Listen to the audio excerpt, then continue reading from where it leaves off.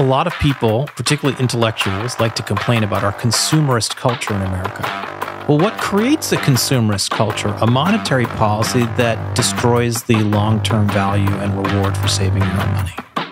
Hello there, how are you all doing?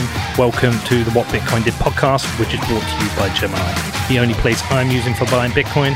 I'm your host, Peter McCormack, and before we get into today's interview, I do have a message from my show sponsors. This show is brought to you by Casa. Whether you've just bought your first sat or you're a Bitcoin pro, you need to protect your investment. And the only person who should be in charge of your Bitcoin and financial freedom is you. And securing your Bitcoin doesn't have to be difficult because Casa makes it so easy for you. Getting started is super simple. You just download the app, create an account, and enjoy a 30-day free trial. And if you need some assistance, it's just a click or phone call away. Casa has the best-in-class customer support and free online resources to support you. Take your financial freedom into your own hands by self-custodying your Bitcoin so it can never be frozen without your consent. There is no better time to upgrade your Bitcoin security and get total peace of mind. You can find out more at keys.casa, which is keys.casa. Next up, it's Ledger, and the world's most popular hardware wallet just got better. Ledger have recently announced the launch of the new Nano S Plus. With a larger screen, it makes it much easier to manage and verify your Bitcoin transactions, and the Nano S Plus maintains the same high level of security as all other Ledger products. Now, I have been a Ledger user since 2017, and I absolutely love the S Plus. Ledger is the smartest and easiest way for you to take control of your Bitcoin. Now, if you'd like to find out more or purchase a hardware wallet from Ledger, please head over to ledger.com, which is ledger.com. Next up, it is BitCasino. Established in 2013, BitCasino was the first licensed Bitcoin casino and is trusted by tens of thousands of players worldwide. Not only do they have cutting-edge security, but fast withdrawals and VIP experiences that money can't buy. BitCasino has 2,800 games and tournaments to compete against each other and 24/7 live chat support. To find out more about BitCasino, the first Bitcoin casino to win an EGR award, head over to bitcasino.io, which is bitcasino.io, and please gamble responsibly. Also, we have BlockFi. Now, BlockFi bridges the world of traditional finance and Bitcoin, empowering you for the future financial world. And for people in the US who own or are interested in owning Bitcoin or stacking more sats, the BlockFi Rewards credit card provides you the easiest way to earn more Bitcoin. There are no fees to use the card, no annual fee, and no foreign transaction fees. And you can earn 1.5% back in Bitcoin on all purchases forever. And you know what? You can also earn 2% back in Bitcoin on every dollar over $50,000 of annual spend. If you would like to stack sats with BlockFi, then please head over to blockfi.com to find out more and read the terms and conditions. All available at blockfi.com, which is blockfi.com.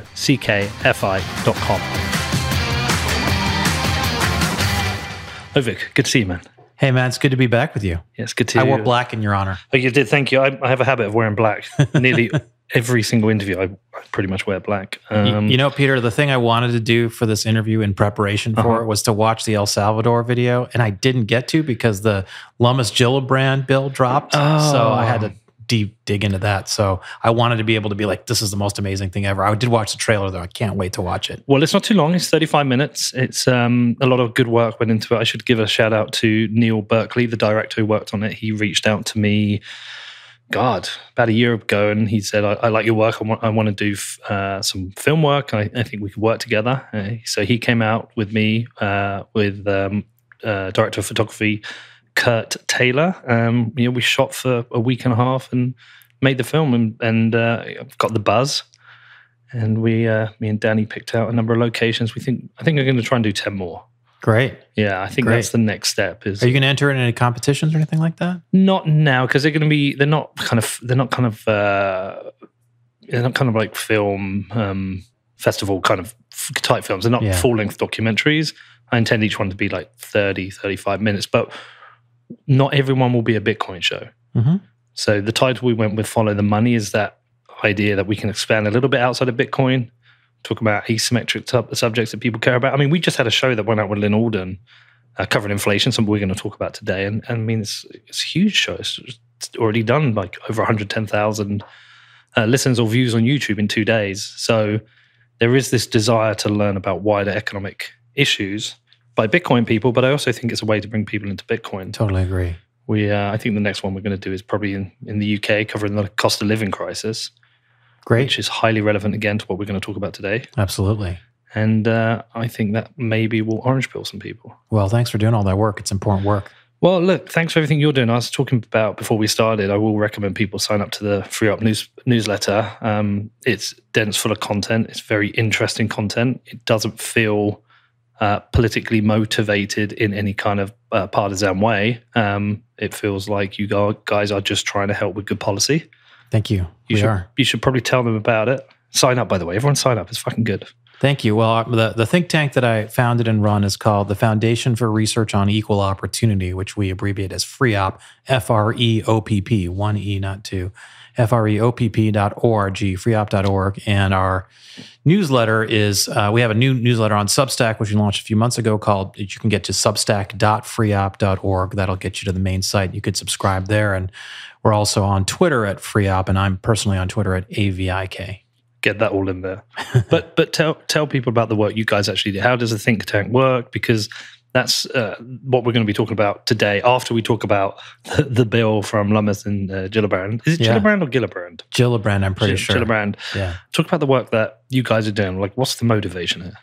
Yeah, so there are lots of different kinds of think tanks, but the main category of think tanks are what we would technically call public policy research organization. Means we're looking into issues of importance to the country or the world, particularly economic issues, but just issues of law, issues of policy, issues of regulation, things where if you change a law or you change a regulation, you can make a difference ideally for as many people as possible. And in our particular context, our mission is to expand economic opportunity to those who least have it using the tools of economic freedom, technological innovation, individual liberty, and pluralism. So we're trying to say, hey, things like Bitcoin, things like entrepreneurial innovation, if done the right way, can do a lot to improve the lives of lower and middle income Americans, people of lower net worth. And not just Americans, obviously, in the case of Bitcoin, but our focus is primarily on the United States. And the idea is that we can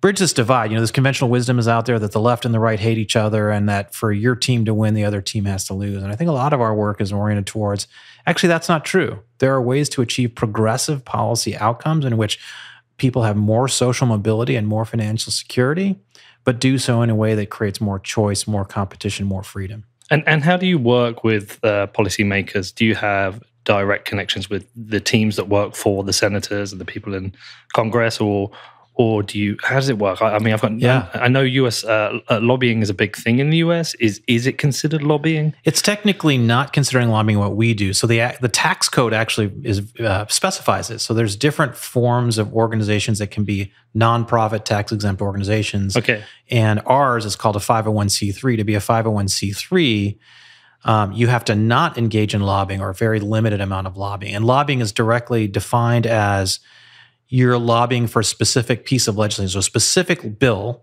that's actually been introduced. You're saying, pass that bill, members of Congress, and you out there in the public, you should call your congressman to support this bill. That's called lobbying, for example. Or lobbying could be to advocate for the election or rejection of a candidate based on their politics. So we don't do things like that. What we do is we are nonpartisan.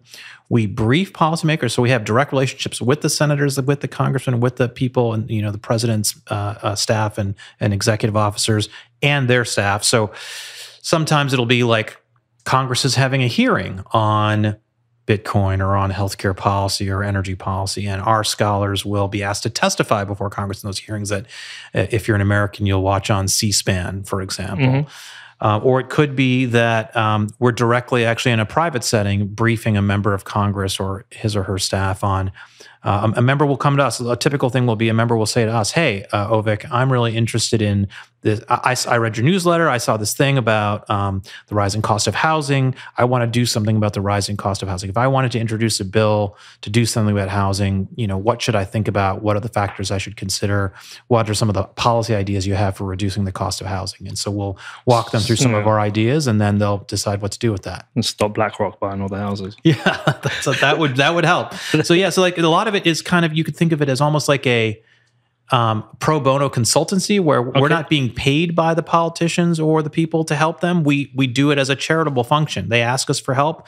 We give them technical advice, help them design policies that will advance, hopefully, their goals and ours, our mission. And then we're supported entirely by donations. Oh, wow. Okay. Well, listen, I love the work that you guys are doing, and it's been great to get you back on the show. I'm sure you're going to be on a bunch of times. I think I'd like to try and get some other people within FreeOp on. I think you've got some really great thinkers in there. I mean, I don't know their specific roles, but like I say, every time I get the newsletter, I end up going down a couple of little rabbit holes of different information. Well, we recently added David Zell, the president or founder of the Bitcoin Policy Institute, who's over here somewhere. David Zell here in the room with us. He's now a fellow at FreeOp as well. Didn't David Zell start a 501c3 or whatever it is? Yeah, he did. Well, we got David on tomorrow. Tomorrow, yeah. And he's roped me into his thing too. So I'm a senior advisor at the Bitcoin Policy Institute. Oh, wow. Well, the amount of stuff he's done before his 14th birthday is incredible. Yeah, it's kind of embarrassing. He needs to slow down. Yeah, come on, man. Okay, so we met up in Austin. Yeah. With some food, and you told me you guys are writing a paper about inflation and how it disproportionately affects the poorest in society. And we are going to get onto that. But this paper has dropped. This bill by Senator Lummis from Wyoming and Senator Gillibrand. Where's she from? Is she New York? New York, yeah. Bipartisan bill, which some people I've seen reject it today and be very critical of it. I've seen others say, actually, this is great because we've got clarity now. For me, it feels like Senator Lummis, who is pro-Bitcoin, is trying to get at the head of the curve here and say, here's some positive legislation to help the industry progress and flourish rather than allowing someone else to come in and be too negative. I haven't read the bill. I'm aware of some of the details, specifically the $200 exemption for people to be able to make payments, which is highly, very sensible. And I'm aware that there's an inflation clause in it, which is incredible. But you messaged us an hour ago and said we should get into this. So tell me what you've seen within there. What's the good, the bad? What should we be aware of? Yeah, so I've been following this, as many of us have, for some time, because obviously Senator Lummis in particular, who communicates with many of us in the Bitcoin community, has been sharing that she's been working on this and waiting for the final one to drop. I think the Block was it that dropped a draft of it a couple days ago. That was from March. So to see the final version is interesting. And just as a way of background, one of the things that happens with these bills is what they do is they'll share it privately with lobbyists, with stakeholders, with trade associations. So like the Blockchain Association or Coin Center, or maybe even the Bitcoin Policy. So they'll go to these various groups and they'll say, hey, we'd like your input on this. They do, they'll do that with FreeOp as well. And people will give feedback and they'll take some of that feedback and maybe not all of it. And that helps shape the final version of the bill versus what they started with. And so what we see here, I think, is really interesting. I would say that I'm still yet to go through the entire 69 pages of the bill. I've gone through the entire legislative summary. I've gone through some details of the full legislative text. It takes a while because legislative text is very technical. But I would say overall, the way I'd summarize it is it's better than I expected. So based on conversations I'd had on Capitol Hill with various people prior to the bill, the final draft dropping, there were some things I was concerned about. I feel like overall what I see from the bill is a very clear definition of Bitcoin as a commodity, whose spot price, in terms of exchange and things, is going to be regulated by the CFTC.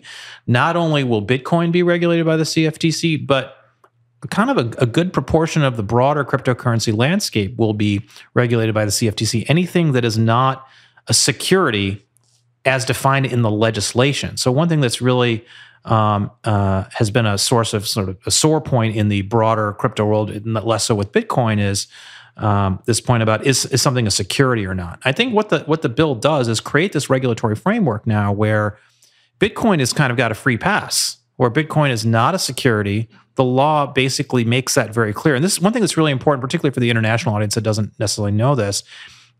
There's a legislative hierarchy in the U.S. So there's the U.S. Constitution, which is the highest level of law.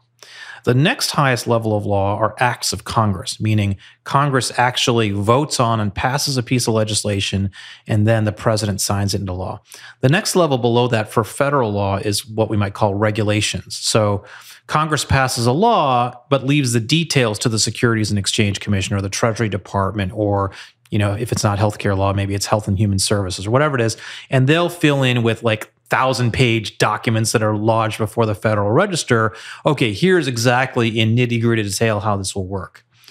And the reason I mention all that is that something that is a regulation or, say, a Supreme Court precedent, that's one level of law. But if Congress passes a statute, then that is very hard to change. Congress would have to pass another law to change it, or the Supreme Court would have to rule it as unconstitutional. So if this bill were to become law, then the legal status of Bitcoin as a commodity that is not regulated as a security, that has these various features, that has this $200 de minimis transaction sandbox or window, that would be pretty hard to change. And that would create a stability, a legal stability and recognition of Bitcoin that it has not had to date. That would be pretty powerful, I feel like, for the Bitcoin ecosystem. Yeah, and for a couple of reasons. Firstly, the clarity here, but also I think the US will lead the way here. I cannot see a scenario whereby certainly Europe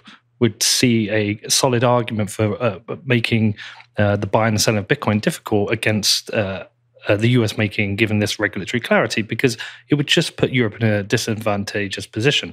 I think the UK is thankfully separate to that, and we are seeing some politicians come out and start to say a few things pro crypto, let's say, not just Bitcoin. I can think of at least 3 politicians, but I think it puts Europe in a very tricky position if the US gets this clarity regarding it. I have got a bunch of questions. Go ahead. So if it falls under the CFTC, what does it actually mean? Like, what does it actually mean?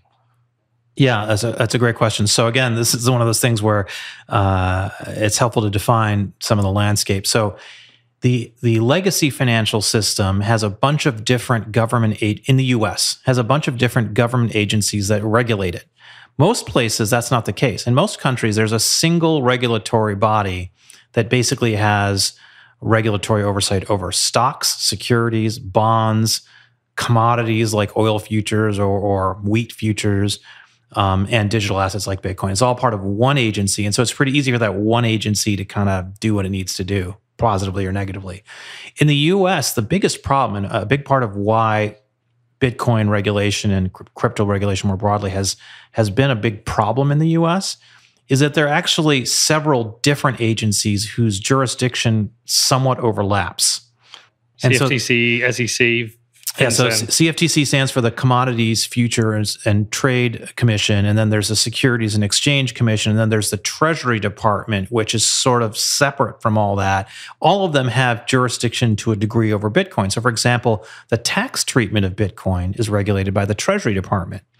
Bitcoin being a commodity means that, in theory, the way it should work is exchanges that trade Bitcoin they are commodity exchanges, at least in the context of trading Bitcoin, and in theory should be regulated by the CFTC. But the SEC has also waded into this because the SEC doesn't want to be left out of this conversation. It's kind of a turf war or a land grab where the SEC commissioners, the SEC leaders, no, this is our turf. We're the ones who are going to regulate, say, an ETF, which is technically a security and exchange traded fund based on Bitcoin. But a big part of why the SEC has held up the approval of a spot Bitcoin ETF is because the spot market for Bitcoin is today it's not clearly regulated by any one of these different alphabet soup agencies that we've talked about. Mm-hmm. So if all of a sudden you have a situation where the Commodities, Futures, and Trade Commission is explicitly charged with regulating the spot Bitcoin market, even though it's obviously a global market where there's exchanges all over the place, all over the world, then the SEC doesn't have that excuse anymore. There is a regulated market for Bitcoin. In fact, what the CFTC could do is say, we certify these 20 or 10 or 5 or 100 exchanges as regulated by the CFTC, compliant with our regulations about KYC, AML, that kind of stuff. And you can use the blended volume weighted average price of Bitcoin on those markets to build your ETF. I see. Because that makes sense. So Kraken, Coinbase, Gemini, maybe even River, whoever is trading, will they have to become regulated, or could you be an unregulated exchange and your price is included, or will you have to legally be regulated? If this bill were to become law, then you could obviously have exchanges that are not regulated by the CFTC that are offshore. Yeah, but right? Within the US. But within the US, if you wanted to be a US domiciled company, you'd have to basically register with the CFTC, which has historically been friendlier to crypto than the SEC, at least in the last 5 to 10 years. And the CFTC in general, because they're very accustomed to dealing with these kinds of products in the kind of physical world, like again the wheat futures and the coffee beans and whatnot. For anyone who hasn't watched Trading Places, a classic '80s movie about commodities trading. Have you seen that, Danny? No. Do you even know what it's about? I mean, Trading Places sounds like it's about trading, but I've got no idea. So this is an old Eddie Murphy film, right? And he's homeless, and he's a bit of a hustler on the street. And these two really old kind of commodities traders have a bet. And they have a bet whether they can turn him into a successful commodities trader. Turns out the bet was $1? It was $1. It's $1. And so they get Eddie Murphy. Kind of spoiler alert. Yeah. And they throw him in the back of his taxi. And then he starts explaining how poor people think and what that impact that has on prices. So they end up turning him into a trader. And he goes from homeless and he's like, I'm blind. He's on that little thing, cart pulling himself around. He gets all suited, booted, becomes a successul trader. But in doing so, they also make one of the waspy successful traders. Yeah. They basically fire him and make him homeless. Yeah, that was Dan Aykroyd. Dan Aykroyd. Yeah, Dan Aykroyd. And so Dan Aykroyd goes to being homeless and stealing, and Eddie Murphy becomes super successful. But he then forgets his roots, and then they end up coming together, don't they? Yeah, they kind of. Yeah, it sounds like the most 80s movie of all time. It's a great 80s movie, and it's very entertaining, and it does actually a decent job of explaining how commodity trading works. So if you want sort of features, right? Is it the orange features? I think it was foreign frozen concentrated orange juice plays a central role in the plot. So anyway, all this to say that if you want to understand commodities trading in an entertaining 2-hour film, go watch Trading Places, and it'll give you some sense of what the CFTC regulates. I've been to the CFTC. Ah. Yeah, I interviewed Brian Quintenza there. There you go. Yeah, and I've been to the SEC. I interviewed Hester Peirce there. Very intimidating places. But that's great. So what you're saying is there is a path now here for exchanges to be regulated, and therefore for the spot ETF to be launched, which this SEC itself can also then regulate it because they have the prices from the regulated exchanges. And I guess the regulation will have some kind of restrictions upon the exchanges and requirements for reporting. Right. And there will be KYC, AML, and that stuff. And again, hardcore anarcho-libertarians will say, oh, that's, it's terrible that we have that. But I would say that there's no way in the context of a society like ours for legitimate Bitcoin businesses, legitimate, the word literally means legal, right? Legitimate. For legal businesses to operate and interact with the fiat world unless you have some of these rails in place. And so that's really important. So those are some of the really encouraging things about the bill from what I can see. There are some elements that are sort of neutral and some elements that I'm more concerned about. So the neutral elements are, one thing I was really worried about over the last several months is how the bill was going to treat CBDCs, central bank digital currencies, which we've talked about before. Mm-hmm. And I'm very concerned about as a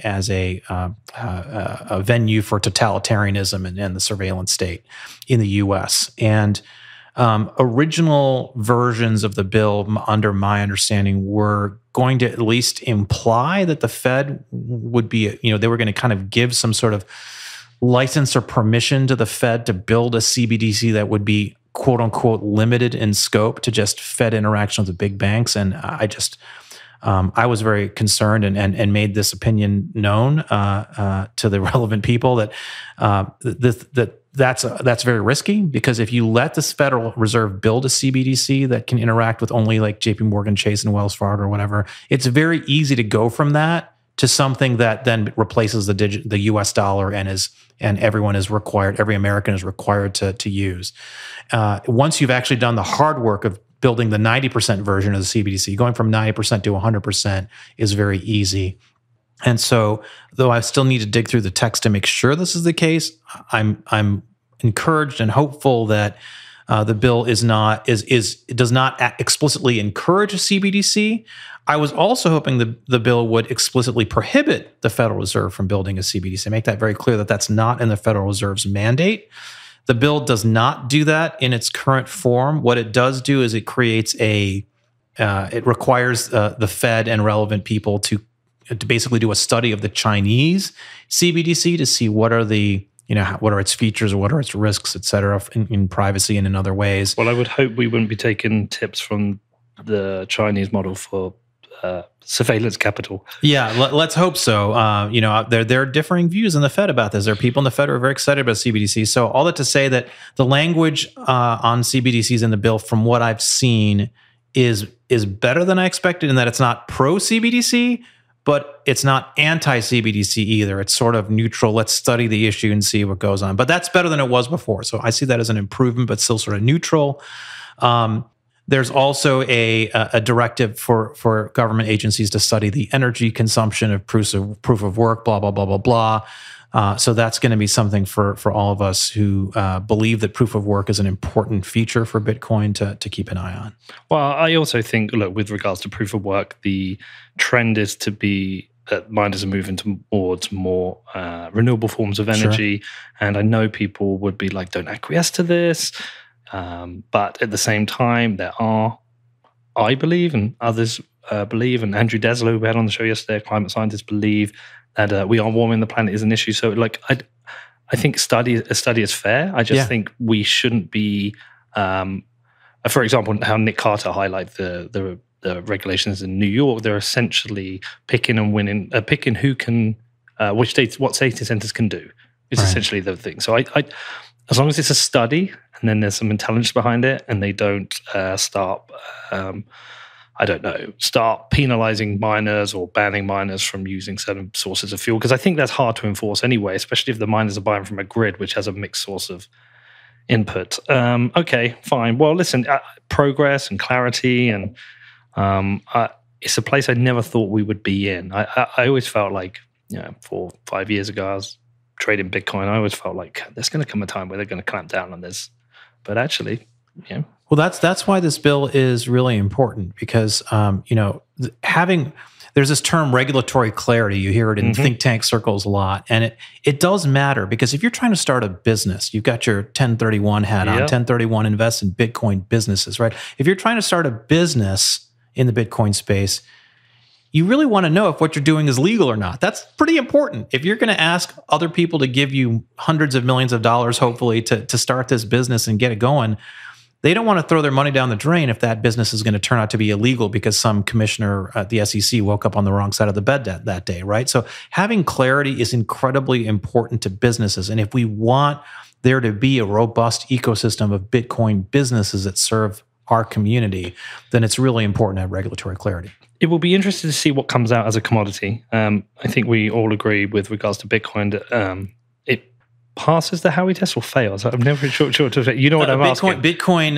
yes, I guess Bitcoin passes the Howey test in the sense that it's not a security. Yeah. If that's the way we're going to define it. But the Howey test, just to be for people who don't know, I mean, and many of your followers will know, but the Howey test was a Supreme Court case from 1934, if I recall correctly, about orange groves, and that ruling for the Supreme Court, which was, I think, a 5-4 ruling. It may have been 6-3, but it wasn't a unanimous ruling. But it was like basically that kind of a law of unintended consequences became the defining legal framework for what is a security and what isn't. It defines the SEC's authority, because the Securities and Exchange Commission was created by the Securities and Exchange Act of 1933. And so basically all the law around what is a security and what isn't, the SEC would claim is defined by that Supreme Court case. But the Supreme Court case is kind of vague and not really well written in that sense. And so it's been really tough for the Bitcoin/digital asset world to navigate that. And I think this bill will really sort of nail it down and say, okay, Bitcoin is not a security. Bitcoin spot market will be regulated by the CFTC. And that then allows for so many more products. There could be a real explosion of opportunities for people who want to start new businesses. And I think Ethereum, they would make a good argument that it also passes the Howey test. It isn't a security. It was discussed before a couple of years ago, where it's kind of the belief that it may have been a security, but it isn't now. I'm not sure where it will really go with a lot of these other shitcoins. I'm not a fan of them. I'm not a fan of the rug pulls. I'm not a fan of the unknown information. And it's going to put a lot of these projects in the future in a position where they're going to have to provide a lot of clarity. Some people are obviously very against growth of the state and anti-regulation. I do think there will be some regulatory protection to investors around some of these shitcoins, basically. Yeah, I think this is an important and I think underappreciated element of the regulatory trajectory, which is that Bitcoin is pretty clearly not a security, not merely because the government has said so on many occasions, and this bill does as well, but just again by the Howey test and some of these legal traditions in the U.S., there is no management. There is no, it just doesn't meet the test. Very clearly, doesn't meet the test of a security. Ether is a bit of a middle case, as you alluded to, but Bitcoin clearly is not a security, and so all these different crypto projects, which get buzz because people sort of look at that and say, well, I can make 1,000x my money on random crypto shitcoin, but I don't know if I'll make 1,000x my money on Bitcoin. And so they all kind of gravitate there. It's more speculatively interesting. But the problem is there's a lot of downside, not just in the price of those assets, but also in the regulatory landscape for those assets, because they are going to get regulated in most cases as securities. And that is going to really limit their upside relative to something like Bitcoin which is obviously is trying to be the hardest money ever built. Does that put some of the exchanges in a difficult position? Because we'll give a pass to Bitcoin and Ethereum just for now. If these are securities, does that mean people involved in the projects have to register them as securities? Or if they want to launch one, they have to launch them as a security, and therefore every exchange will essentially only be able to list those that are a registered security? Well, it'll be a mix. So there will be some that will be defined as the law, the bill, the Lummis-Gillibrand bill, which I think is called the Responsible Financial Innovation Act. That bill actually says there's going to be basically three classes. Okay. Class number one is a security, defined as such by basically the Howey test. They basically codify into congressionally legislated action statute what a security is. Then there's this sort of middle group, which they call ancillary assets. And a lot of crypto would fall under the bill under ancillary assets, meaning they're not exactly securities like the way a stock, like Apple stock is a security or a bond is a security, because you have this thing, it is actively managed by some group of people at a corporation, but because you have no ownership share in the crypto project, it's not actually a security. The way it is, if you buy Apple stock, you have an ownership share, however small, in Apple, the company.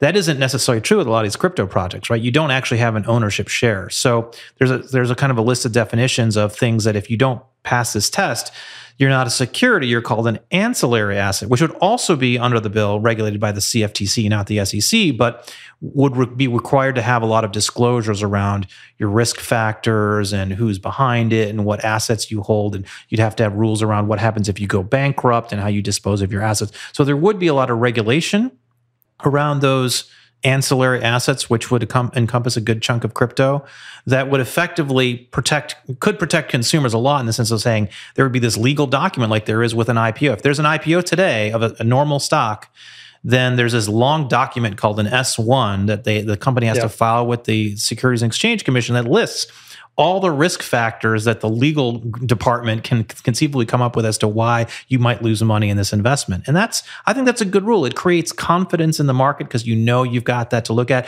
If they misrepresent something in that legal disclosure, you can be sued.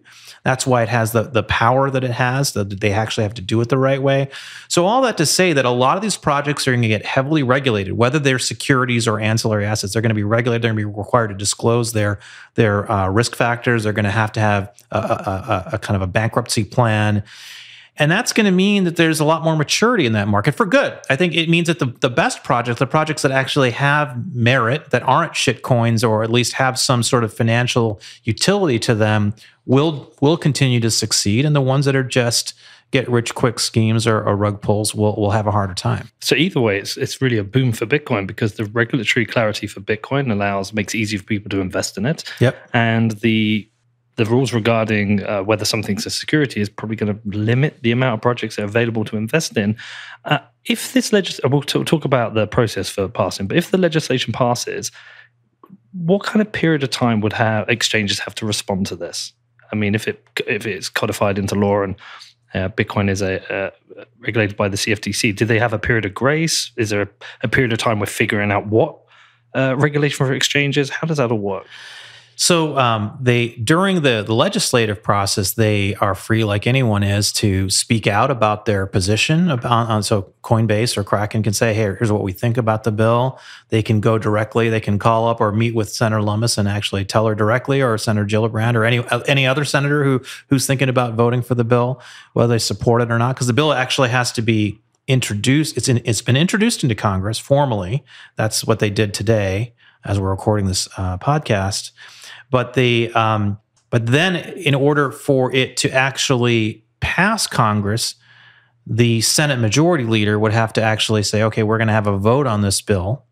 And then it would have to overcome a filibuster, meaning at least 60 people would have to vote in the Senate out of 100 to move, close debate, and then have a final vote. And then a majority, 50 plus the vice president at minimum, would have to support the bill. And then it would also have to pass the House, and then it would have to also be signed by the president. So a lot of steps to go through just to get it passed. And through all that process, these various stakeholders or interests can voice their position. In fact, Senator Lummis's office released a 6-page document that had a bunch of quotes from a lot of the trade associations, like the Chamber of Digital Commerce, et cetera, and Kraken and Coinbase and FTX and some others expressing their general support for the bill, or at least the process behind it. So all that is out there. How long would that all take, usually?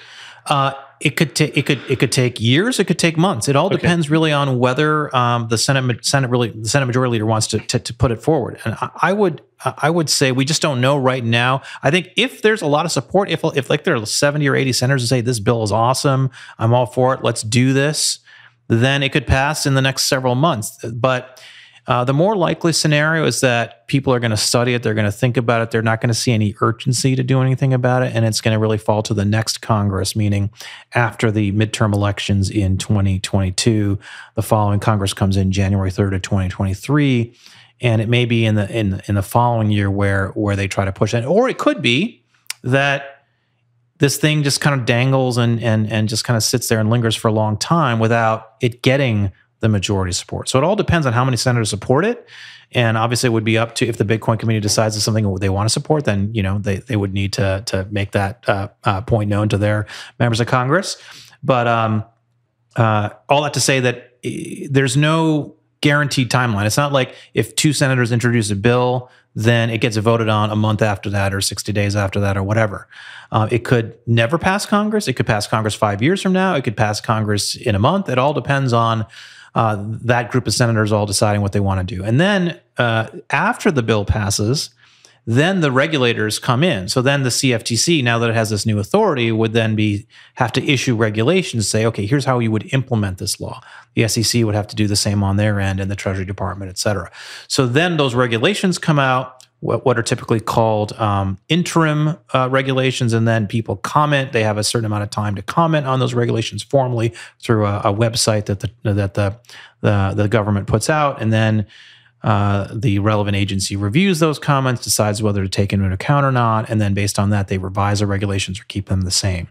And they're required by law to do that. If they don't honor that process, you can sue the government and say, hey, you passed this regulation without having this process of notice and comment. And if you don't do that, then the courts could throw out the regulation. And that does happen from time to time. Does it help that it's a bipartisan bill, or is that quite a regular thing? Because I don't feel like I've seen anything that feels bipartisan for a long time. There are a lot of bipartisan bills that pass Congress that you just never hear about because the media is never going to cover the stuff that's not controversial. They're only going to cover the stuff where one side or the other, hates it. So that's part of it. And I think this is an unusual case where it's a bipartisan bill that there's a community like ours that really is very interested in it. So it's going to get more coverage. But having said that, I am very encouraged by the fact that, at least in the interviews I've seen of Senator Gillibrand, she has as much ownership and endorsement and support of the bill's contents as Lummis does, and that's important because we've talked about this before. There's a real risk that that Bitcoin becomes more of a partisan issue because that's just the nature of the U.S. political system. Things become tribal and become more polarized, and it's important that it not be that way because Bitcoin is something that can improve the lives of everyone, and we don't want it to be seen, at least I don't want it to be seen as an issue that where only one side thinks that it's good for them. Now, before we carry on with the interview, I do have a message from my amazing show sponsors. This show is brought to you by Compass Mining. But they are not just a sponsor. I am also a customer of Compass, and I am back mining Bitcoin. And you know what? I've been mining for 9 months with Compass now, and I've already mined 0.66 Bitcoin, which has paid off 2 of my S19s already. Now any of you can start mining with Compass Mining, and to help you, Compass has launched their Compass Score to help you make informed decisions about your next mining purchase. The score highlights how good each ASIC deal is, based on a number of factors like price, miner age, difficulty, hashing power, and the current Bitcoin price. Compass makes Bitcoin mining accessible to everyone, and as a Bitcoiner, I'm happy to be supporting the decentralized growth of the hash rate. Now, if you are interested in mining or you want to find out more, please head over to compassmining.io, which is compassmining.io. Next up, it is Gemini, who I am using for buying and selling Bitcoin, but I'm only buying right. We're hodlers, we're not sellers. I am also using the Gemini app for buying the dips, and I have set up my DCA with twice monthly buys of Bitcoin. Both the app and the website make buying and selling Bitcoin super easy, and Gemini has invested in building industry-leading security since day one. And Gemini are now running a special offer for listeners of What Bitcoin Did. So all you need to do is head over to gemini.com/WBD, and new customers will get $20 in Bitcoin when they trade over $100 or more on Gemini. If you want to find out more, please head over to gemini.com/WBD, which is gemini.com/WBD. I'm excited to announce my new sponsor, Cake Wallet, who I've recently started using as my mobile wallet for Bitcoin. Cake Wallet is a non-custodial wallet, which means it protects both your security and privacy because it doesn't share your important information with unnecessary third parties. And with Cake Wallet, not only can you hodl Bitcoin, but you can easily pay privately with Monero. It has advanced features for Bitcoin, including coin control and automatic address switching, and the app is designed to make it super easy to set up your wallet and back up your private keys. Now, if you want to find out more and check out Cake Wallet, please head over to cakewallet.com or search for Cake Wallet in the Apple or Google App Stores. Also, we have BCB Group. BCB Group provides online business banking for companies in the Bitcoin industry, and yes, I am now a customer of BCB too. They heard about the difficulty I was having finding a bank, and they also understand Bitcoin. And they reached out to me, so I've moved my business banking across to BCB, and I could not be happier. BCB's clients include major exchanges, market makers, funds, and miners active in the UK and Europe, but they are now expanding globally. They also have this amazing network called Blink, which facilitates instant free payments between BCB clients for all supported currencies. Now listen, I know some of you have had trouble with this too. And if you are looking for a banking provider who understands and supports Bitcoin companies rather than creating hurdles, then like me, you will want to become a BCB customer.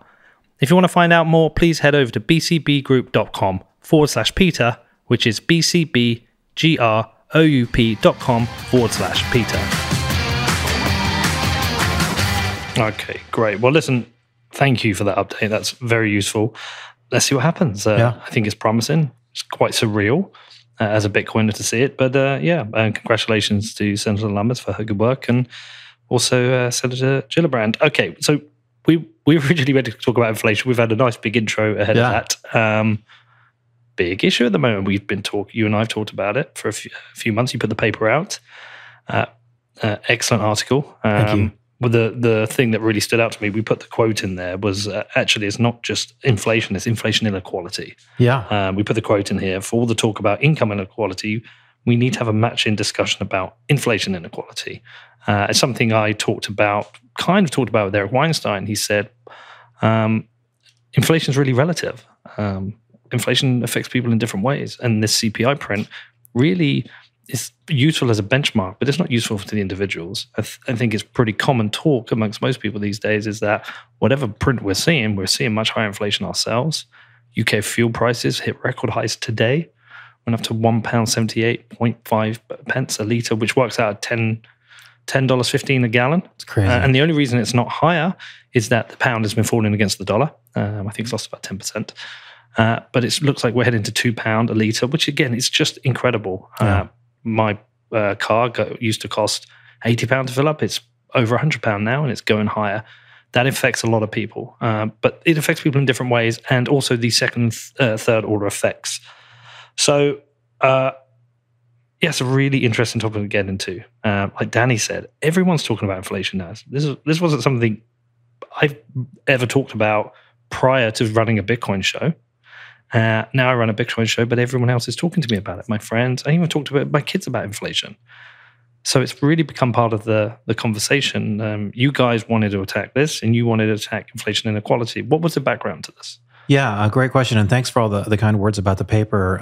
So the one thing that we discovered right away when we started FreeOp in 2016 is that if you have the lens that we have declared that we want to have, which is we exclusively work on policy problems or reform ideas that would meaningfully improve the lives of Americans whose incomes or wealth are below the U.S. median. That's test number one. Test number two is our reform ideas should be ideas that embrace the principles of free enterprise, individual liberty, technological innovation, and pluralism. So if you look at those two tests and say, where's the intersection there? Because the whole idea is how do we get Democrats and Republicans, progressives and conservatives to work together to solve important problems? That's why we have that lens. So if you look at the landscape with that lens or with those two tests, we find that a lot of the work that really comes out of meeting those two tests is around the cost of living. Not merely inflation in the way we normally think about it, read about it in the newspaper, where the CPI print is this and the Federal Reserve does that, or other central banks around the world, but also the microeconomic conversation about inflation. So if we were to talk about inflation, we could break the inflation conversation into two categories. There's the microeconomic category of subcategory of inflation, which is stuff like zoning laws that restrict the growth in the supply of housing, leading to increase in price of housing. Because if you don't allow new housing to be built and the population grows and people get wealthier, then that price of houses is going to get bid up, right? That's an example of microeconomic inflation.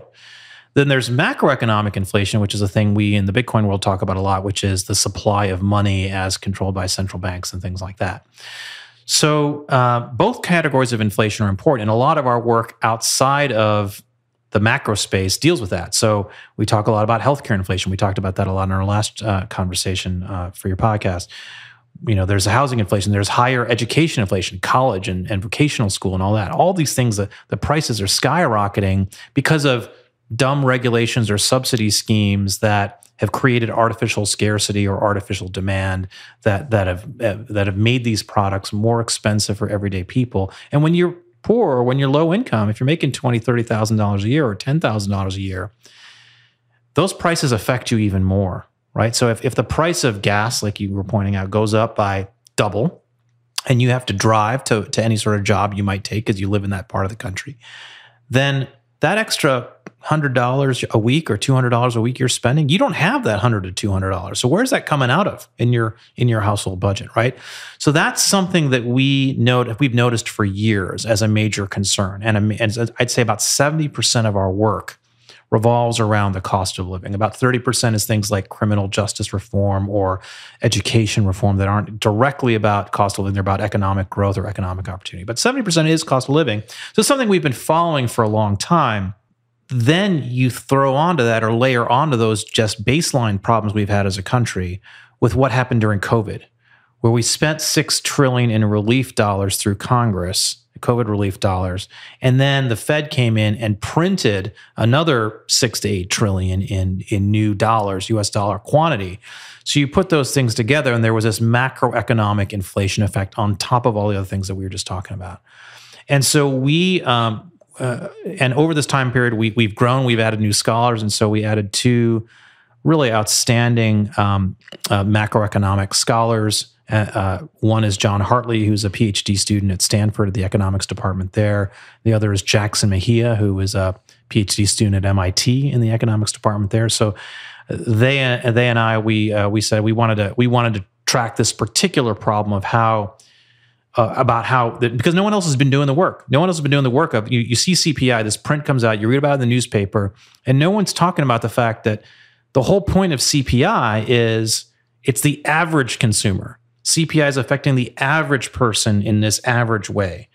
And we could have a whole episode on whether CPI accurately measures the average consumer. But even if you take it at face value and say, okay, well, let's stipulate for a moment that CPI is accurately measuring the average consumer. And again, I don't believe that it is. I don't think you do either. But Nope. let's just stipulate that for the moment, for the sake of argument. What about the below average consumer? What about the above average consumer? If you take the government's official data, how does inflation affect different populations? That was the thing that we wanted to study in this paper. And one of the things that one of the reasons why this has not been studied before, I think, is because the people who are the most dovish about monetary policy in the US and around the world are typically people on the left. The people who are hawkish are typically people on the right. That's not exactly true. It doesn't always map that way, but that's often the case. And so what's interesting is people on the left are the ones who are normally talking about inequality. And yet here you have a situation where the policy that, left-leaning macroeconomists, Keynesian macroeconomists tend to want to favor, which is more monetary stimulus, it's their policy that's leading to more inequality. And so we wanted to measure this because no one else had really done it. And so Jackson and John went through and basically crunched the data using official Bureau of Labor Statistics figures on inflation, CPI, and said, okay, let's break this down in a number of different ways. So the first way to break down is actually the BLS doesn't just measure the average CPI. They actually measure indirectly non-average CPI. So what do I mean by that? So to measure the consumer price index, what the government is doing is saying, okay, we theorize that the average consumer buys X amount of groceries, Y amount of rent for housing or owning a home, Z amount of transportation costs, et cetera. So you go through the bucket of things that people normally have in their household budget. As a percentage of their budget or as a total number? Both, as a total number and as a percentage of their budget. So they measure that based on a survey they do. They actually literally poll people and ask them, okay, how much do you spend on X? Or sometimes they use different techniques, but they basically compile all these surveys of pricing data and of what consumers actually spend money on. And it's a very technical process that they use to come up with this. But then they come up with this average. Just a quick question in there. Looking at the poorest in society, and then, I'm not sure how you answer this, but what kind of percentage of their income is disposable? So what I'm trying to understand, how much leeway is in their budget? Yeah, that's a great question and a very important question. So the short answer is zero, right? Like if you are, that's what I assumed. If you're in the bottom quintile, so the BLS typically breaks this data out into fifths. Are you in the bottom quintile of income, the second lowest, the middle, the second highest, or the highest? They measure it in more detail than that, but usually in terms of the most digestible things they send out, they divide it into these 5 groups of even numbers of people based on their incomes. And what you find is that you find a couple of things. And we have the chart actually, Danny, if you want to pull it up. It's the chart, I believe, that's called Consumer Basket. Consumer expenditures by income quintile. You can pull that up on the screen. So for people who are watching the video, they could see this. And so what this chart is showing you, and I know it's hard to read the little numbers and things like that, but the yellow at the bottom is what people in each of the quintiles is spending on housing. So the bottom quintile spends 43% of their income on housing. The highest quintile, even though they have bigger houses and more expensive houses, spends only 32% of their income on housing. The highest quintile, what kind of What's the kind of lowest income bracket? I'm trying to remember what the dollar cutoff is. I want to say it's about $100,000 a year, something like that. Don't quote me on that, but it's in that range, I believe. Oh, right. So it might be higher than that. So the highest quintile is everyone from 100,000 to billionaires. Yeah. So they're obviously spending more on their housing, but as a share of their overall income, it's less. And the category that you see, the kind of light blue category, where it's much bigger for the highest quintile and the smallest quintile, that's personal insurance products like life insurance and things like that. Where obviously, if you're wealthy, you want to have life insurance because you've got a lot of wealth to preserve, and you have the ability you have disposable income to spend on things like life insurance, which average or lower income people do not. So those are some examples in the chart of like where the consumption basket is different. And so why does that matter? It matters because if the price of housing goes up a lot compared to the price of life insurance, then lower income people, as a percentage of their consumption, not as a dollar amount, as a percentage of their consumption, it's going to go up, right? So like what I mean by that is, if the $200 to put it that way, if it goes up by, if your gas prices go up by double, right? And bottom income quintile people are spending more of their income on gas, then the percentage that inflation is, the CPI for that population is higher. And so we have a chart. I don't think it's in one of the charts I sent you, Danny, but there's a chart called the FREOP Misery Index by income decile. If you click on that, you'll see this. So what this is showing you is the blue is the bottom decile. The misery index. Yeah, so the misery index is an old term from the 70s during the President Carter years, where they added the inflation rate, CPI, and the unemployment rate, and said, okay, what's the combination? And in the Carter years, it exceeded like 25%, and it's now relatively low because unemployment is relatively low. But if you look at this chart, what this chart is showing you is the light blue is the bottom decile. The dark blue, which is next below, is the next bottom decile. And the bottom category is the orange and the light orange. Those are the wealthiest deciles or highest earning deciles. And what you see is inflation, both inflation plus employment, is much lower for those lower income groups or higher income groups, versus the lower. If you're poor, if you're in the bottom quintile, you face higher inflation, higher unemployment. And so what does that mean? So this is just on a year-on-year basis. So like, if you look at, say, 2020, the combination of unemployment plus inflation for someone in the bottom decile is like 21%. For the highest decile, it's like 4% or 5%, right? Okay. That's the difference. Now, that's in a given year. Now, imagine if you accumulate that year over year. And this is really the powerful thing. So now if you go to cumulative income growth adjusted for income-based inflation. Okay. So I apologize if you're on the podcast and you're listening to this. You can find all these charts at the FREOP website, freop.org. The title of the paper is Inflation's Compounding Effect on the Poor. We'll put them in the show notes, anyone listening, and also we'll actually put them on the video as well. So if you do want to see this, you can go onto YouTube. Great. So what this chart is showing you is the blue line or the blue curve is how cumulatively inflation affects the bottom decile versus the top decile. So that means, let's say you spent $100 of expenditures in 1978 as someone in the bottom decile, and you stayed in the bottom income decile throughout the next 40 years. How much have you basically made? Like, how much has your income grown relative to inflation? So if you've adjusted for inflation, so how much have your wages grown minus what inflation has been? Again, according to official government statistics. And according to official government statistics, from 1978 to 2021, your wages on an inflation adjusted basis grew 4% total, not 4% per year, 4% total over a 43-year period, which is effectively nothing, right? Over that same period, in the top decile, your income grew 81% total over those 43 years. And so what this chart is showing you is that growing wealth divide. Yeah, and that's a wealth divide, by the way. That's not just like we're talking, we've talked, inflation's a hot topic today because inflation's at 8%. Yeah. But inflation over the course of our lives has mostly been low, according to what we think of as low inflation, 2%, 3%, et cetera. That has been seen as a policy success by the Federal Reserve. That's been seen as a policy success by most mainstream economists. But what we show in this paper, and this is the real kind of aha moment for this paper, is that even periods of low inflation, compounded year over year over year over year over year, lead to massive wealth inequality. Because if you're wealthy, you've benefited in a lot of different ways from inflation. You have a stock portfolio, which grows in inflationary environments. Your home that you own grows in inflationary environments. So your assets grow. But if you're poor, you don't have assets. And so you're only surviving on the wages that you get. And those wages have not been growing. So all this to say that the message we are trying to send with this paper is over time, compounded over time, over a long period of time, even very small differences in CPI from the lowest brackets to the highest brackets grow and grow and grow and create massive income and wealth inequality. That's problem number one.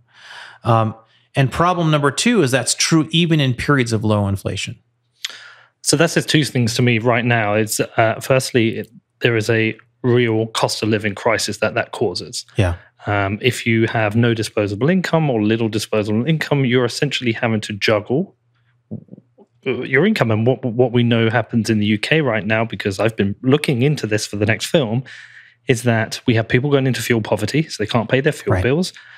We have people who are skipping meals so they can feed their kids. Look, we've got real world difficult decisions that people are having to face, which ultimately will lead to civil unrest. Actually, it leads to two things. Firstly, it's leading to a government reaction where we're having our own form of stimulus coming in terms of fuel subsidies, which really are sticking plaster over a gaping wound, and they're not going to work. But they compound based on what you said, they're going to compound the problem because it's going to lead to further inflation anyway. Totally. So there's those real world issues right now. But what also is happening is that the reality for some of these people to actually start owning assets or it's being pushed away from them. And we know that's real because I know when my parents were of a similar age to I was, they didn't.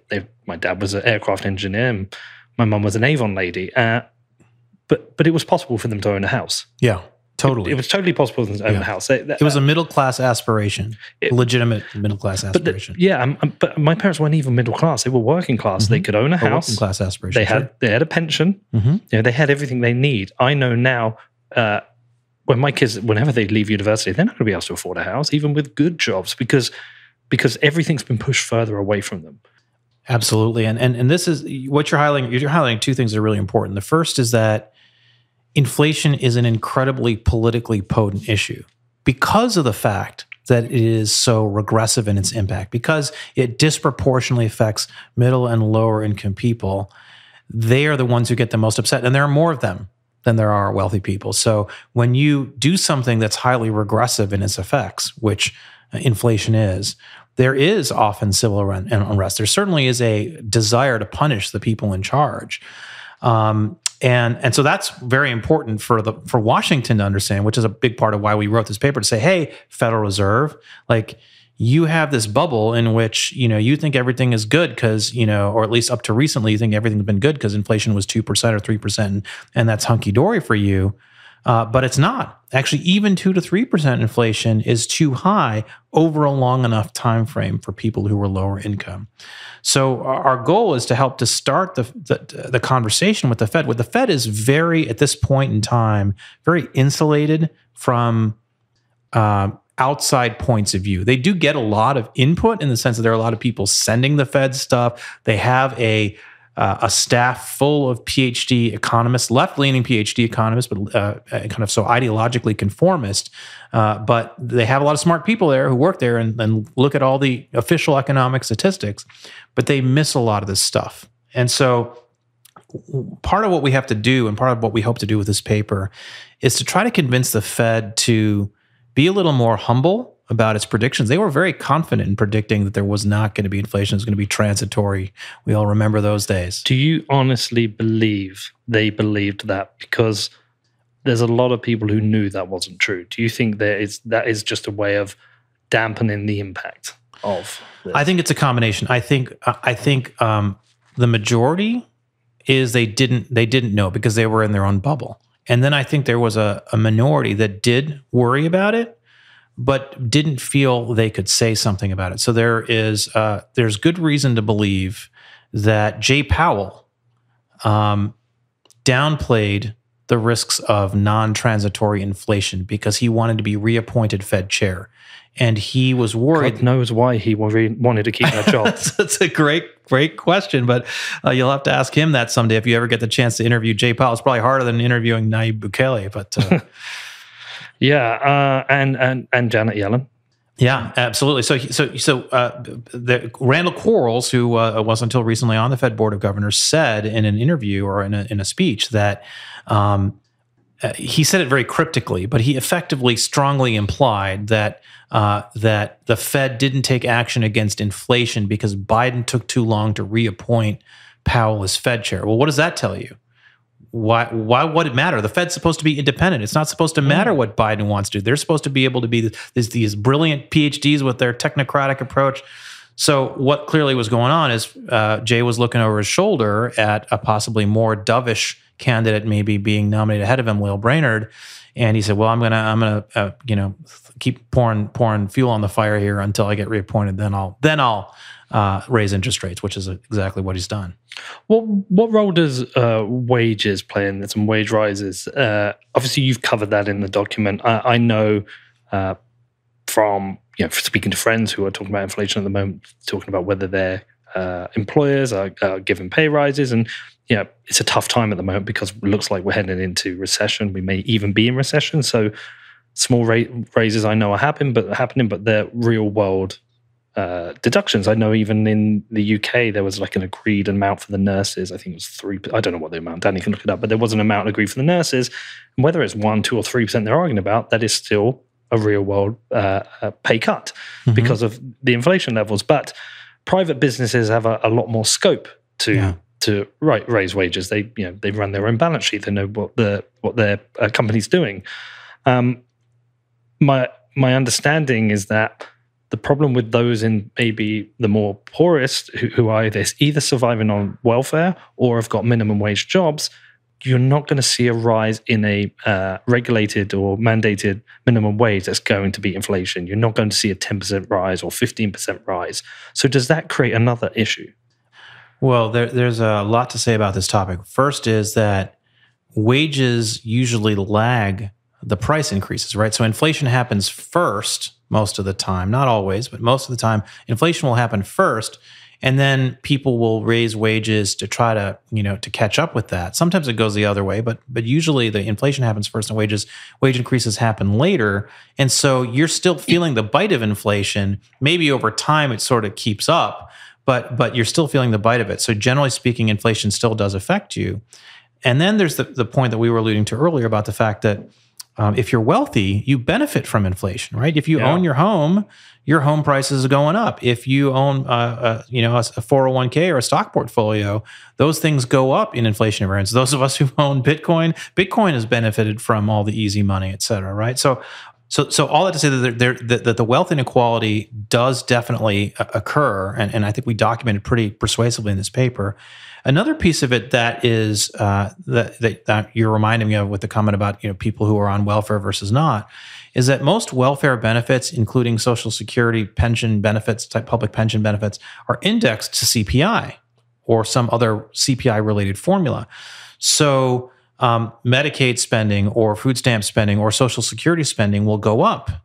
But if you are privately employed, if you are a member of a working age population, and you're in the workforce and you're depending on your employer to keep pace with inflation, that lags. So you create this kind of two-tiered track where on one track they're the people who are either government employees or who get their benefits from the government primarily, whose pay may go up over time because of government formulas that make sure that those payments track inflation. On the other side, if you have a minimum wage job or a job that's not tracking inflation in the private sector, if you're in the working poor, you're going to fall further behind. So the wealthy are going to do well.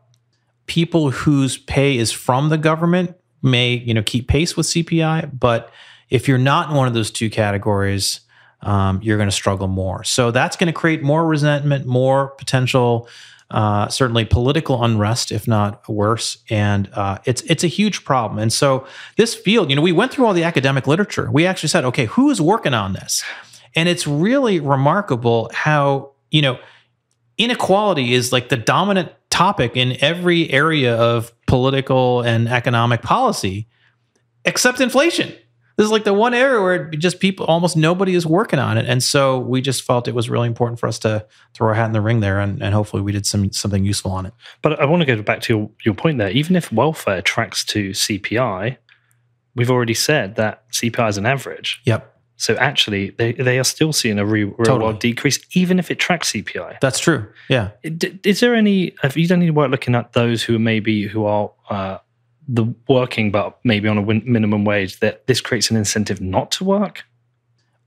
That is something that we're very interested in as a follow-on area. So there's a whole, a lot of people are talking in the U.S. I don't know what's going on in the U.K. or in Europe, but in the U.S. there's increasing amount of commentary on this, the Great Resignation it's being called, that a lot of people who were thrown out of their jobs during COVID or maybe quit because they felt unsafe going back to work have realized that, or felt that for whatever reason, that they don't want to go back to work, or they can't find a job, or we don't really know. There's not really good survey data on this yet, but there's a lot of people who dropped out of the workforce during COVID who have not re-entered the workforce as COVID has subsided.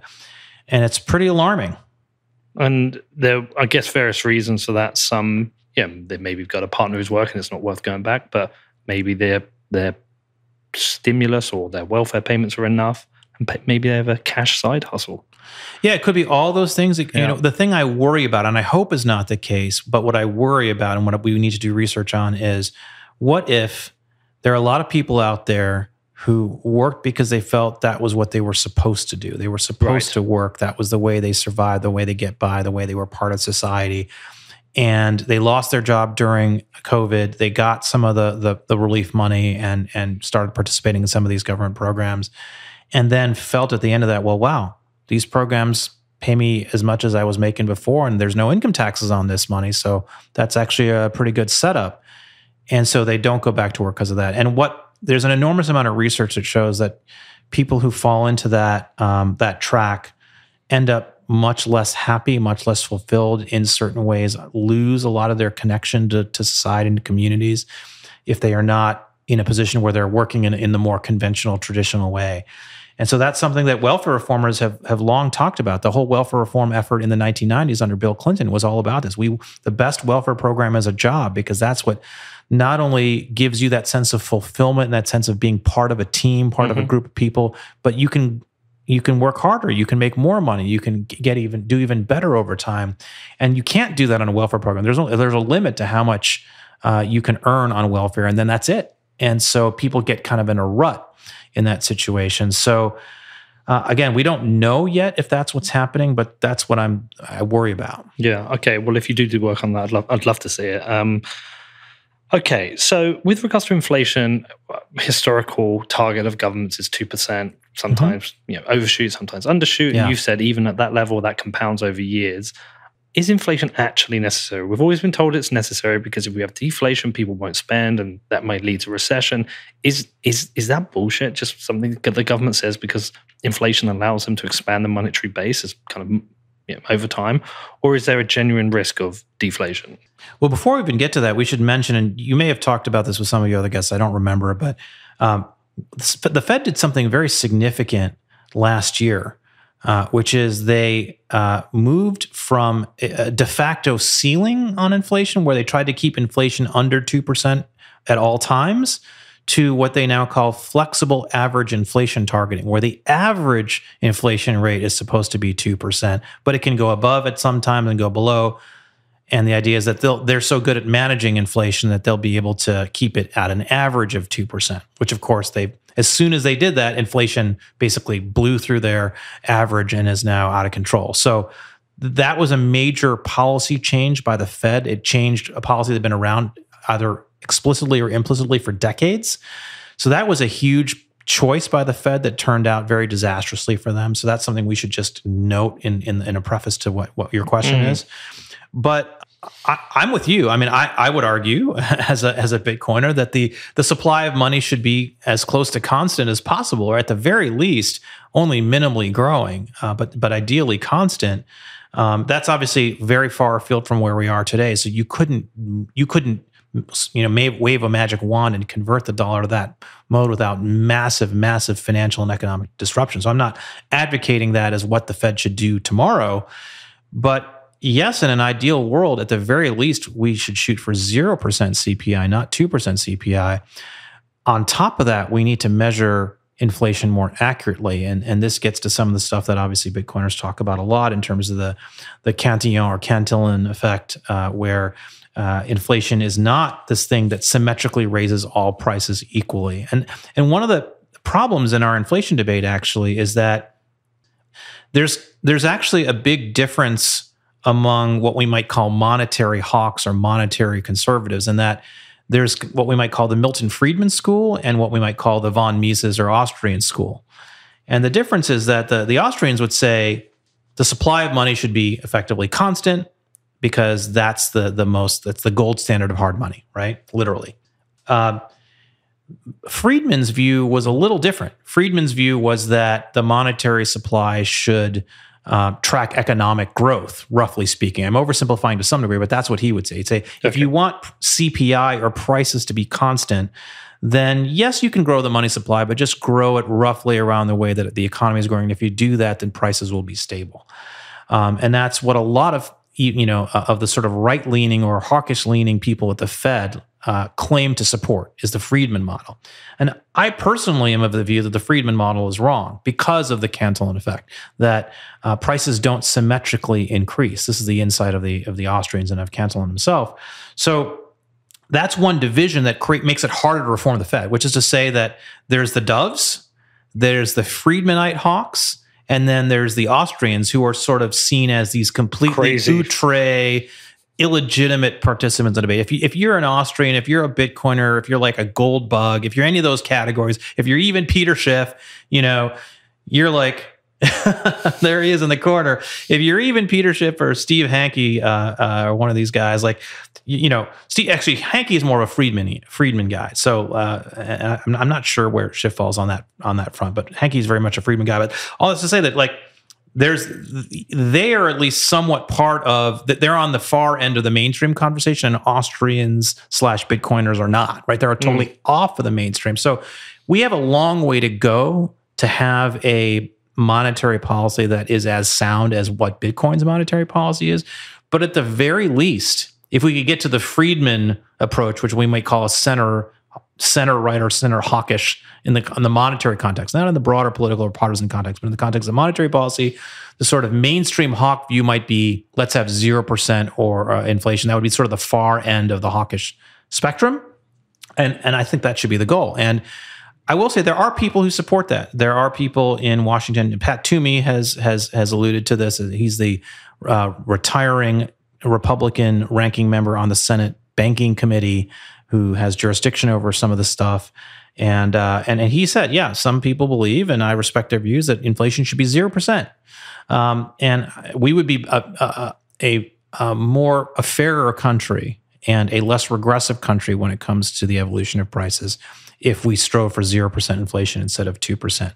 But what do the Keynesian and what do the mainstream economists say to that? They say, well, if you had 0% inflation, then people would have an incentive to save instead of spend. By the way, why is that such a bad idea? Well, it's terrible. I mean, can you imagine if people saved all their money instead of spending it, then GDP would shrink or something. Like, that's the argument. The argument is that unless you steer people into spending their money, then the economy would sort of die. And that's not true.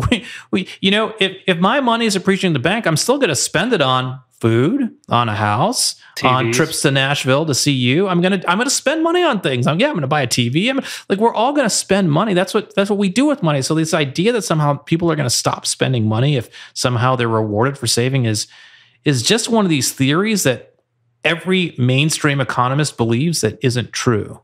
And it's a major error in monetary policy. My expectation with that as well is that people will become more considerate, though, about what they spend their money on. Yeah, sure. Which would encourage people who are producers of products and services to have to produce better products and services. I think we've been a little bit too exposed to people getting away with producing absolute shit. I think the fast fashion industry is an example of that.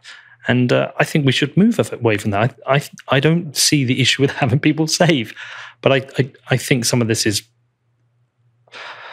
Well, I think this is really the result of poor economic policy, that the narrative changes.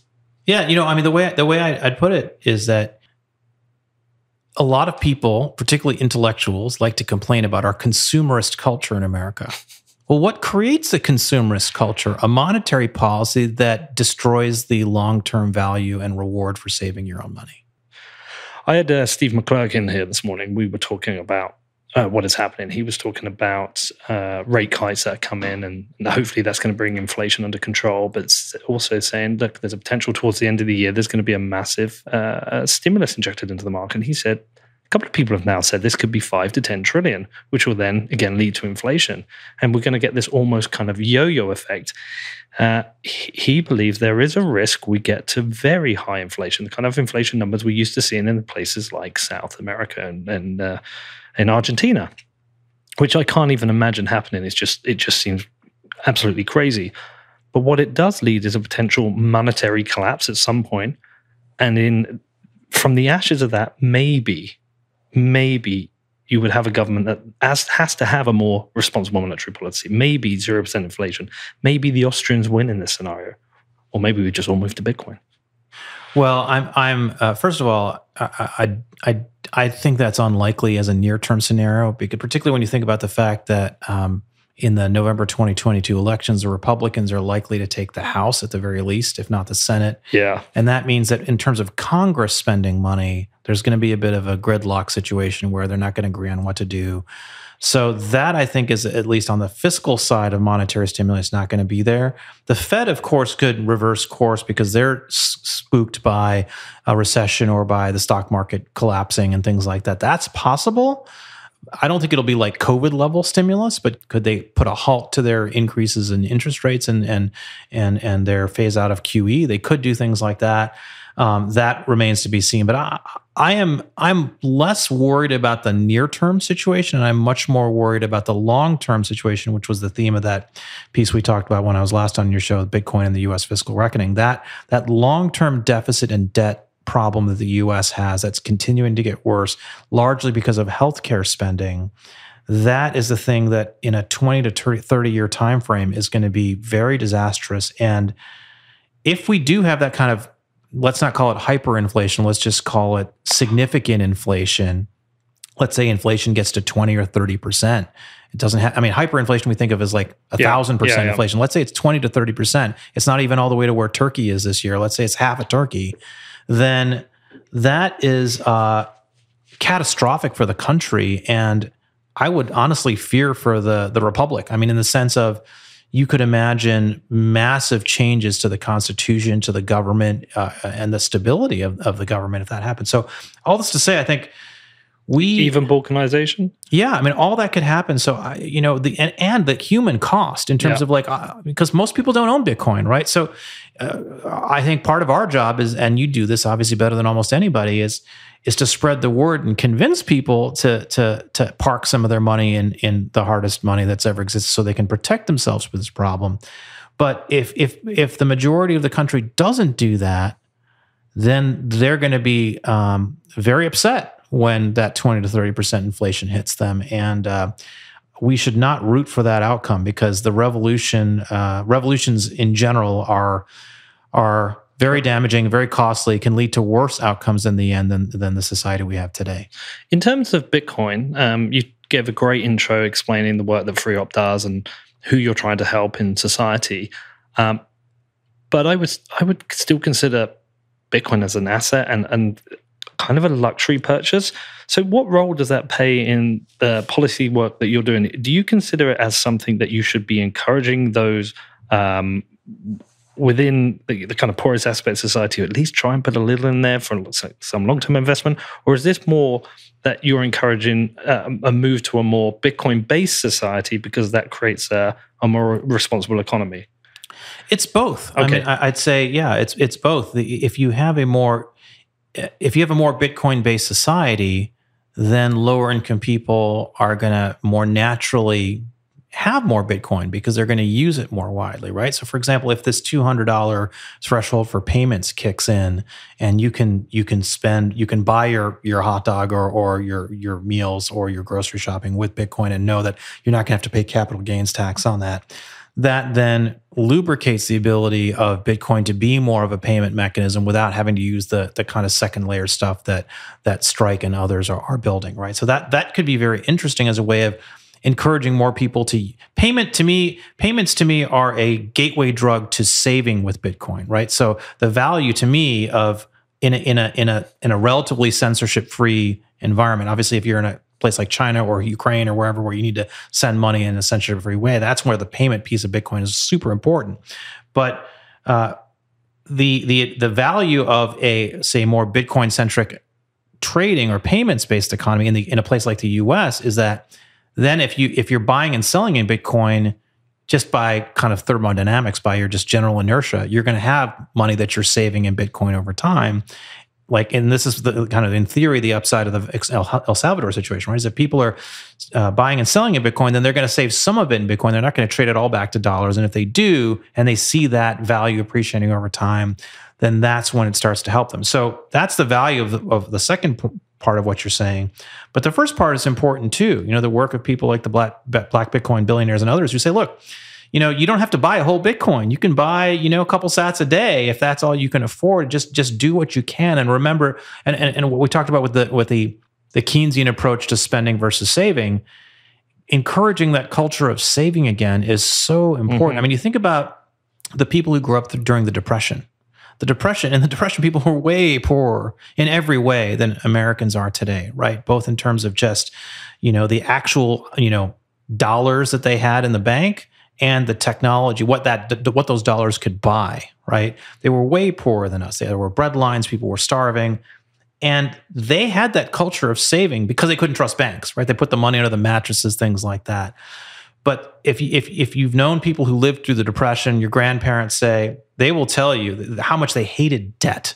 They really didn't want to be in debt because they never want to be in a situation like that ever again, right? And we've lost that because we're losing that generation.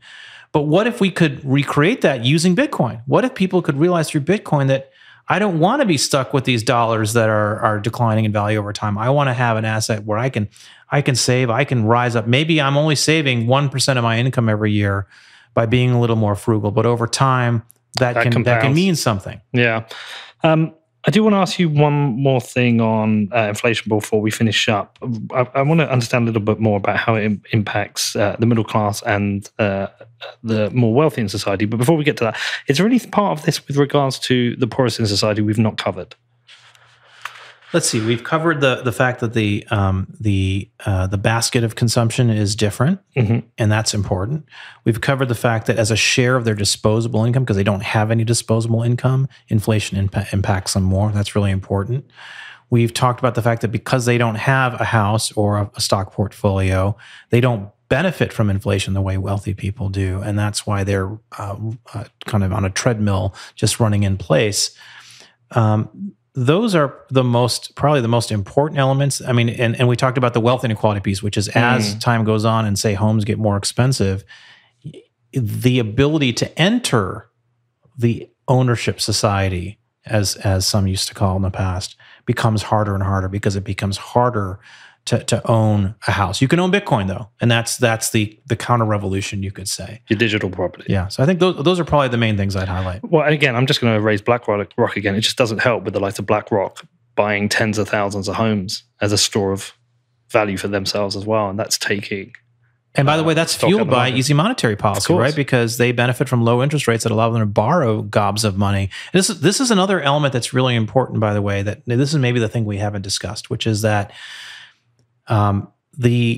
conventional wisdom among Fed economists, among mainstream economists, is that easy monetary policy is good for the poor because poor tend to, if they want to borrow, they need to borrow money because they're poor. And if they borrow at a lower interest rate, they'll be able to borrow more. That's the theory. The reality is that the people who borrow the most when interest rates are low are financial institutions. and hedge funds and private equity funds and venture funds. These are the people who are the beneficiaries of the Fed when the Fed prints money, when the Fed lowers interest rates, not poor people, because poor people have poor credit ratings and can't borrow anything. Try getting a mortgage if you're making $20,000 a year. You can't. Try getting a credit card if you're making $20,000 a year. Maybe you can, but the interest rate on that credit card is going to be like 50%. So this idea, this dogma at the Fed and among many mainstream economists that if you are poor, you benefit from low interest rates and easy money policies is completely wrong and requires a total reexamination. This is one of the real problems that we have right now. The reason why monetary policy in America and around the developed world is so bad is because of this intellectual mistake that mainstream economists are making. Mistake or perhaps dishonesty. I mean, look, the information's out there if people want it. That is true, but I will say I talk to a lot of these people, and they genuinely believe it. Right. They're wrong, but they genuinely believe it. With regards to the middle class, not everyone in the middle class owns a home. You still got renters, especially in large cities. Yeah, I know there's a squeeze on the middle class right now, totally. And when there's a squeeze on the middle class, that means they're also having to make decisions about what they want to buy. Of course, they have more disposable income, and some people are saying, "Well, you shouldn't be complaining," but there is a reality for the middle class as well.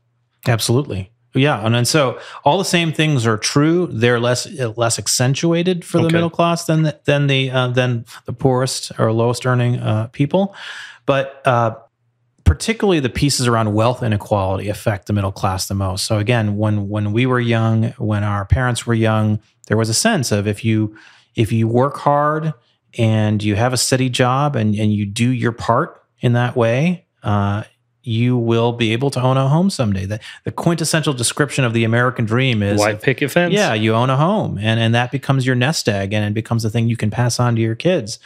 And we have taken that away from tens of millions of Americans and many more around the world through these kinds of policies. And it is a huge problem. And again, what I'm really worried about on this particular front is that the dogmas that I've described about monetary policy are so entrenched in the mainstream economic community and at the Fed that we're probably at least another 10 years from people waking up to the fact that they're tragically wrong on this stuff.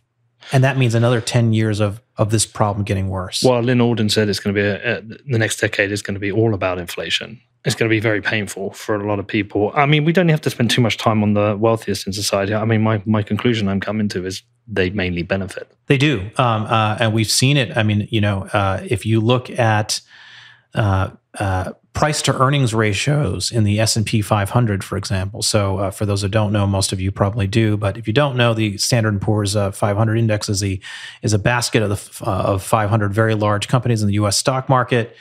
And the price to earnings ratio, which is the stock price relative to the actual profits that are generated by these companies per share, was at record highs prior to the recent tightening by the Fed. Record highs, or modern record highs. And that shows you that there's a lot of money sloshing around the system relative to the actual fundamental profits or growth or economic generation of these companies. And that's one measure of many I could point you to say, look, we were in a bubble of financial assets that, again, benefits the people who have the ability to own financial assets, which are people with disposable income, people who don't have to spend as much as they earn. If you're able to earn a lot more than you spend, because you're making six figures or something higher, and you're not living in New York City or San Francisco, then you can put money away. Maybe you have a really nice 401k benefit with your job, whatever it is, whether it's a pension benefit or it's your own frugality or your own high earning capacity. If that is a huge, huge problem, and so that's created a massive kind of two-tiered society in America. It's really the two tiers of society are people who own homes and have stock portfolios and people who don't. And the gap between those two populations is widening. It's a rigged system, Ovik. Okay, just to finish off, is there anything you're optimistic about?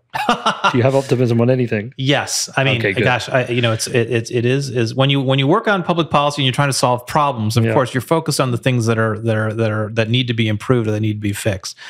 But I'm very optimistic about the ability of Bitcoin to be the hardest money the world's ever seen, to be that vehicle of savings. And I think, as I said, the most important thing to minimize a civilizational disruption is for people like us to do everything possible to get as many people into Bitcoin as possible, particularly on the lower end of the scale. There have been emerging surveys that show that wealthier people are the ones disproportionately who own Bitcoin or higher earners. So we got to do more on that front. But at least the technology exists. 15 years ago, the technology wasn't there. And so the fact that it's even possible to do what we're talking about is an incredibly important fact that allows for the preservation of wealth for even very low income or low net worth individuals. So that's really important, the fact that alternative exists, and it's possible that we may have a gradual and peaceful transition into that system. I think that's really important. I'm optimistic about the fact that there is technological innovation going on all the time that, if allowed to by incumbents, by regulators, by people who make laws, if it's allowed to compete with the legacy system, it can make a lot of things less expensive. So we've been talking a lot today about housing. There's a startup called Icon that makes 3D printed houses. The first one is in downtown Austin, actually, and some of the founders are based there. And that's something that could revolutionize the cost of construction of homes. And at a time when one of the limitations in the building of homes is the lack of construction workers and contractors to build the homes, if you could print the homes with 3D printing of concrete, then you could, in theory, build much larger and cheaper and faster housing units in a way that could make housing more affordable for more people, for example. So there's a lot of innovation going on in the world that can solve these problems. And I think one mistake that people often make when they're looking out at the world is to just sort of say, we're going to take these trends from the past and we're just going to straight line them into the future. And they don't take into account things like the ability of innovation to change some of those curves. So I'm very optimistic about the ability of innovation to change some of these things and make them better in ways that we can't even anticipate. Amazing. Well, listen, Avik, it's always a pleasure to talk to you and hang out with you and have a beer or go and eat. And I appreciate you coming into Nashville for this. Hopefully I'll see you in London at some point in the future. That'd be great. But I expect every few months hopefully we'll get to do this again, because you're a really great speaker, and the work that ThreeUp is doing is incredible. Everyone listening, make sure you go and check it out. We'll put all the links in the show notes, and just keep doing good work, man. I really appreciate you. Peter, same to you. I'm such an admirer of everything you do. You've just contributed so much to this space, so much to this community, and I wanted you to keep doing it as long as you don't get tired of it. Don't get tired of us. And Danny, let's thank Danny as well. And Jeremy. Danny too. Yes, exactly. Jeremy. And David as well. And Ben. All right, man. Take care. Thank you. Okay, thanks for listening to What Bitcoin Did. If you want to get in touch, then please head over to the What Bitcoin Did Telegram channel. And if you want to support the show, all we ask is you head over to Apple Podcasts and leave a review.